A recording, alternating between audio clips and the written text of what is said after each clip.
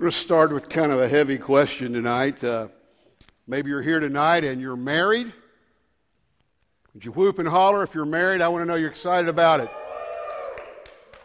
Good. Maybe you're not and want to be. Maybe you're not and glad you're not. But let's just say this. When you got married or when you're thinking about it, did you ever say to yourself, you know what, I'm going to get married someday and it's going to be good for a while and then I'm going to start to look elsewhere and I'm probably going to commit adultery and she's going to be hot or he's going to be really a stud. It's going to be a good thing. That's my plan. Anybody have that plan?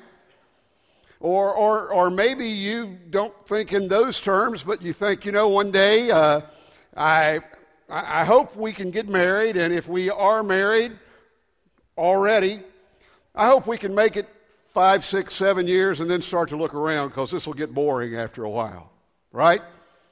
No, nobody thinks that way, do we? Matter of fact, when I stand right here with folks who are crazy enough to get married, they promise each other forever.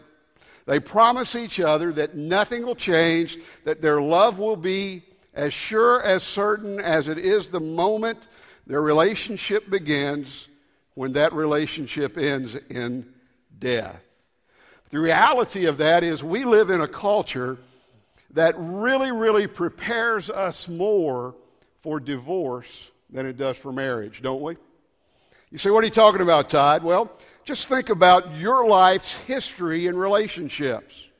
You met somebody, you liked them, you hung out with them. Now, when you meet somebody and you like them and you hang out with them, they ask you to move in. You put your toothbrush in. You claim a closet. You move in. And if it doesn't work out, pretty soon you move out. You take your broken heart and your toothbrush and hit the road. Take up with somebody else. And it happens over and over and over and over again in our culture. And what we're learning is that relationships aren't meant to be forever. That's what our culture's teaching us. Now, over the last few weeks in this series, which we conclude this weekend, called Once Upon a Relationship, we're trying to make it clear that your relationship doesn't have to look like what culture says that it should or says that it might. And we're going to choose today to talk about a guy by the name of Hosea. And he married a lady by the name of Gomer. I am never going to date anybody whose name is Gomer. All I can think when I see Gomer is Shazam! Never going to marry a Gomer. Never going to date a Gomer. But it was God's plan for Hosea's life. Hosea was a young prophet in the northern kingdom of Israel in 760 BC under the reign of Jeroboam II. It was a great time in Israel. Economic increase happened, and as often when economic increase occurs, moral values started to sink. And into this particular scene or mess, Hosea began to prophesy. He was a young single prophet preacher, and God said, here's the woman that I want you to marry. Now, I don't know how to say this any better than this, but the Bible tells us, and if you look in Hosea chapter 1 up there, that basically she was a harlot. Basically, she was kind of a sleazy woman. So we got a preacher, a young preacher, and a sleazy woman.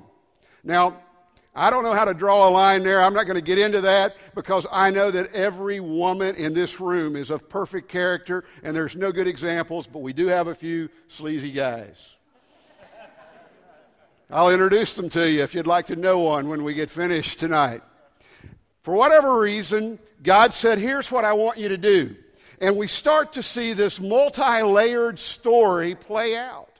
It's kind of interesting how it happens because God wanted to teach Hosea the lesson of spiritual adultery, and so he brought him into a relationship with this woman who showed him more about adultery than he ever wanted to know.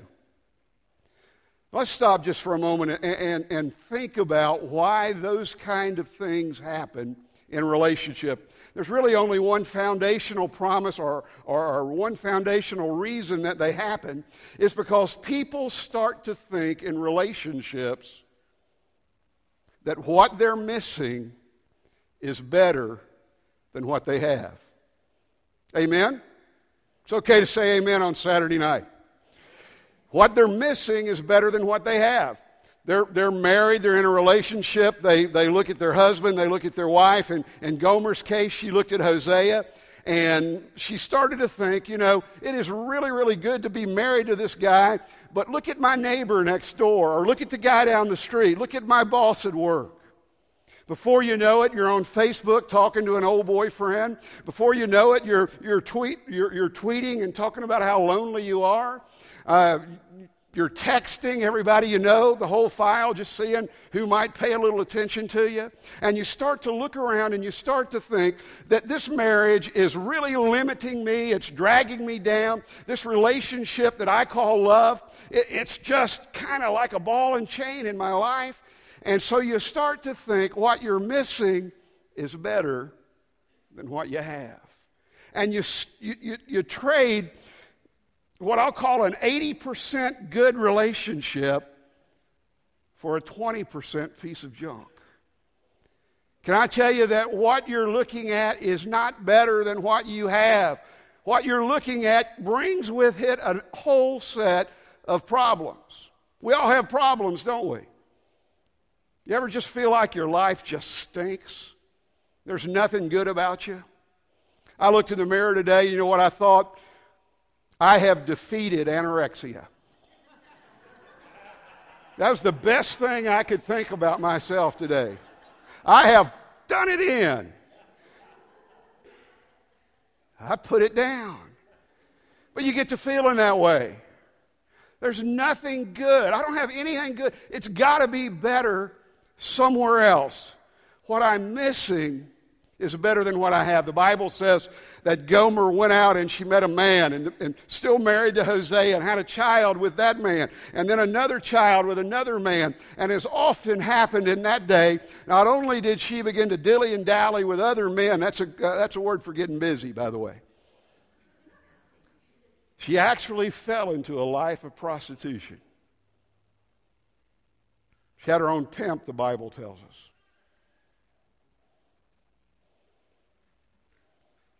Sad story.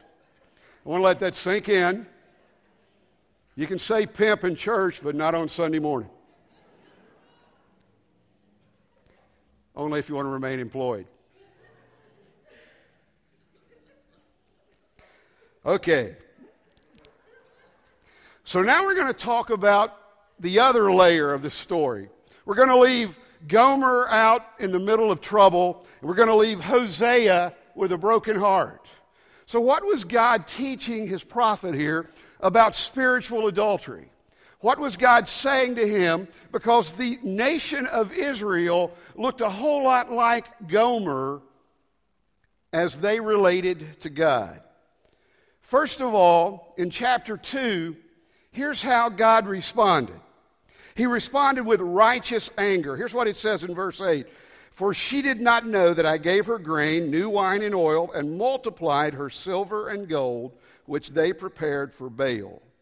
Therefore I will return and take away my grain in its time, and my new wine in its season. I'll take back my wool and my linen, given to cover her nakedness. I will uncover the lewdness in the sight of her lovers, and no one shall deliver me from my land, or deliver her from my land. So as Hosea writes these words, he's not only thinking about this woman that God told him to marry, and this woman who left him for other lovers, this woman who was now living a life of prostitution. He's also prophesying to Israel that over and over and over again, they'd turned their back on God. They'd rebelled on God. You and I do the same thing, don't we? We could be named Israel. Because over and over again, we do what we know we shouldn't. We live lives that are displeasing to God. We turn our back on Him. We rebel against Him. So how does God respond? First of all, the Scripture says He responds with righteous anger. God gets mad. God's a jealous God. God's a possessive God. God wants you in His fold. He wants to love you and protect you. He wants to bless you and not burden you. And he gets mad. He gets upset. He's disappointed when we commit spiritual adultery. Second thing we find in verse 14 and 15, here's what it says. Therefore, behold, I will allure her. I will bring her into the wilderness. I will speak comfort to her. I will give her the vineyards from there, the valley of Acre. And I want you to just focus on that phrase right there, because I want to talk to you about the valley of Acre as a door of hope.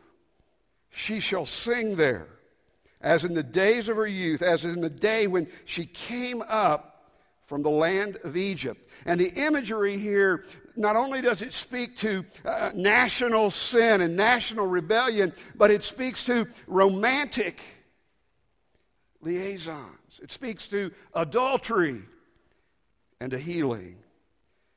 And what Hosea is saying is simply this. Many, many, many times we will walk through a very troubled, lonesome valley. The valley of Acre, a place of defeat, a place of doom, a place of sin, a place where there seems to be no hope, a place where everything good seems to have withered and died, a place where you're broken, a valley, the valley of Acre. But then he says something extraordinary. As you begin to walk through that valley, as you trudge wounded and weary through that valley, there's a door of hope. There's a door of hope. And just when you expect it the least, just when you feel like God is nowhere to be found, just when you feel like his anger will destroy you, that door of hope springs open. How's that apply to your relationships tonight? Really two ways to have a good relationship, a good marriage. The first is do everything right. Chad and I are the only ones here who do everything right. You know, you just can't do that. Secondly, you walk through the valley of Acre to the door of hope. You fall down. You get back up. You do battle. You offer forgiveness. You wound each other and then you dress those wounds. You say terrible things to each other. And then you humbly repent to each other. You see, I believe relationships were never meant to be perfect.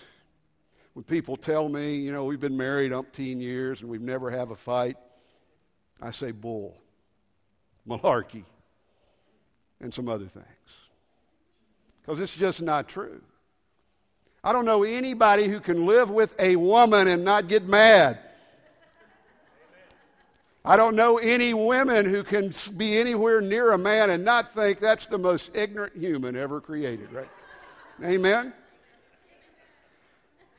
And so when you try to blend those two kinds of things together, you walk through the valley of Acre.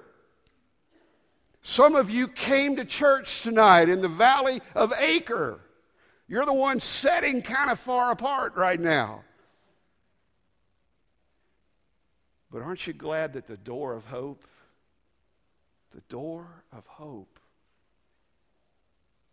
is always there? And no matter how defeated you seem tonight, no matter how broken it feels like you are tonight, please, please, please remember that with God, there's always hope. There is always hope.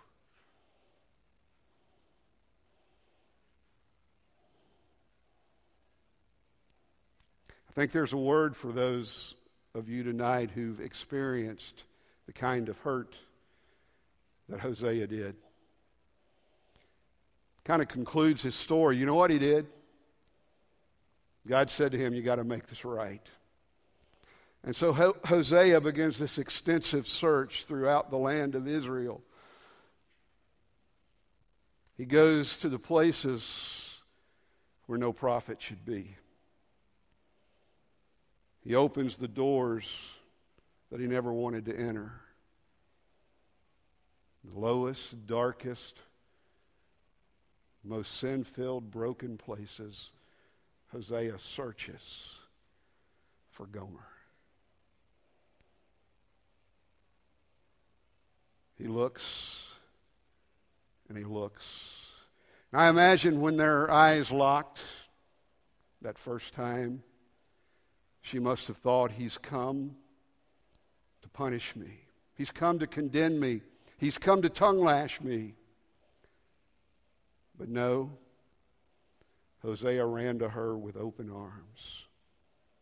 Arms of love, arms of forgiveness. Begged her to start again. He went to her pimp.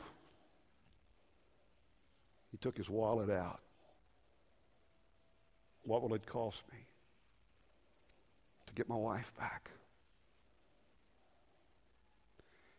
And he paid the price. And he reclaimed his bride. You know, I know how it feels to be wounded like that. Some of you do too. You see, forgiveness and loving like that aren't easy. They aren't cheap.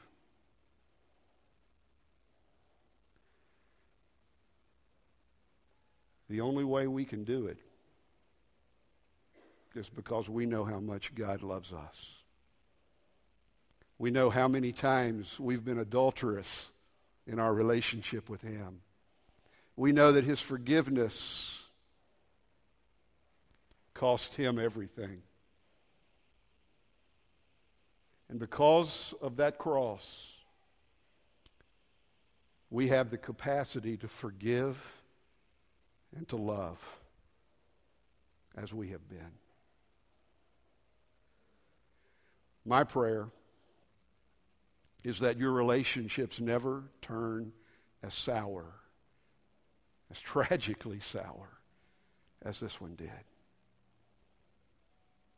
But I pray that God gives you enough grace and enough mercy to do the same thing that Hosea did. To love, to forgive, to walk through that valley and run through the door of hope. Would you pray with me? Father, across this room are people who have experienced brokenness and dreams that have been crushed and relationships that seemed perfect turn sour and blessings falter and wilter. Across this room are people who've been disappointed,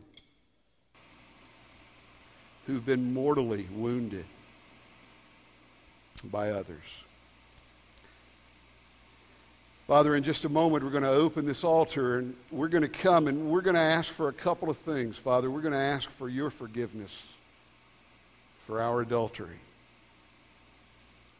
And we're going to ask for the courage to forgive others. Father, not to be a doormat, not to take it again. But Father, the courage to start over. To live on the other side of the door of hope.